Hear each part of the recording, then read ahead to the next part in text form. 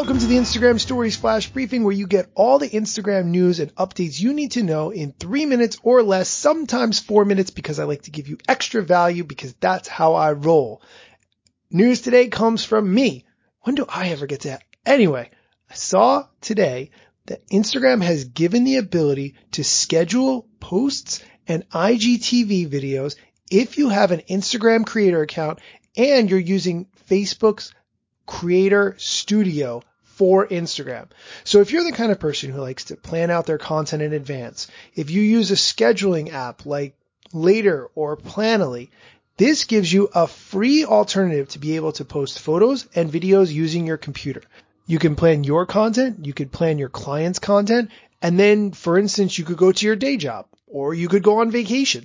That's the really nice thing about scheduling out your content that way.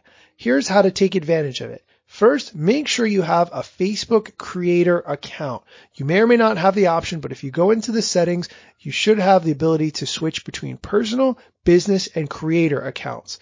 Then go to business.facebook.com/creator studio. Again, it's business.facebook.com/creator studio. Click create post, type some text into the box. That will be your caption. Add a location if you want. Add the photos or videos that you want to post. You can upload files or take them from your Facebook page. You can post multiple things at once.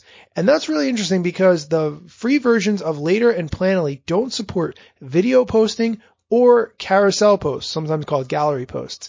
But you can do it with this option. It's really nice. You can also post to your Facebook business page at the same time. When you do that, additional details can be added to your Facebook post after you publish to Instagram.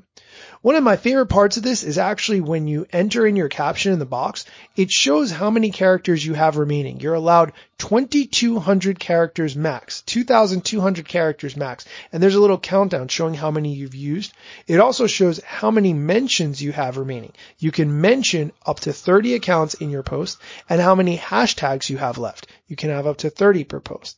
Since I write the long captions where I want to give more value to people who see my post, it's really important for me to know how much space I have left, so I really like that feature. Now, there are downsides to this. For instance, you can't resize the picture with your fingers before you post, like if you use the Instagram app. I typically try to manipulate the picture a little bit to get the right angle, the way I want it to look. Unfortunately, you can't do that in this particular manner of posting. You can't pick one frame of a video to be shown as the preview. You can't do this for stories. You can't schedule stories in advance. You can't edit the post using the Facebook Creator Studio once it's scheduled to be posted. You have to wait until it's posted, then you can go and edit the post, or you can delete it and start all over again, which is a little bit of a pain. There are other probably downsides. I just haven't found them yet, but once I do, I will, of course, report back. My latest post goes into this in depth on my Instagram page where I break all of this down and there's discussion around that. So if you go to my Instagram page at Daniel Hill Media, you can feel free to join the discussion there.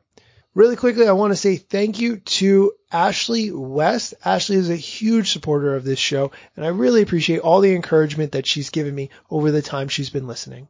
That's it for today's Flash Briefing. Thanks for listening.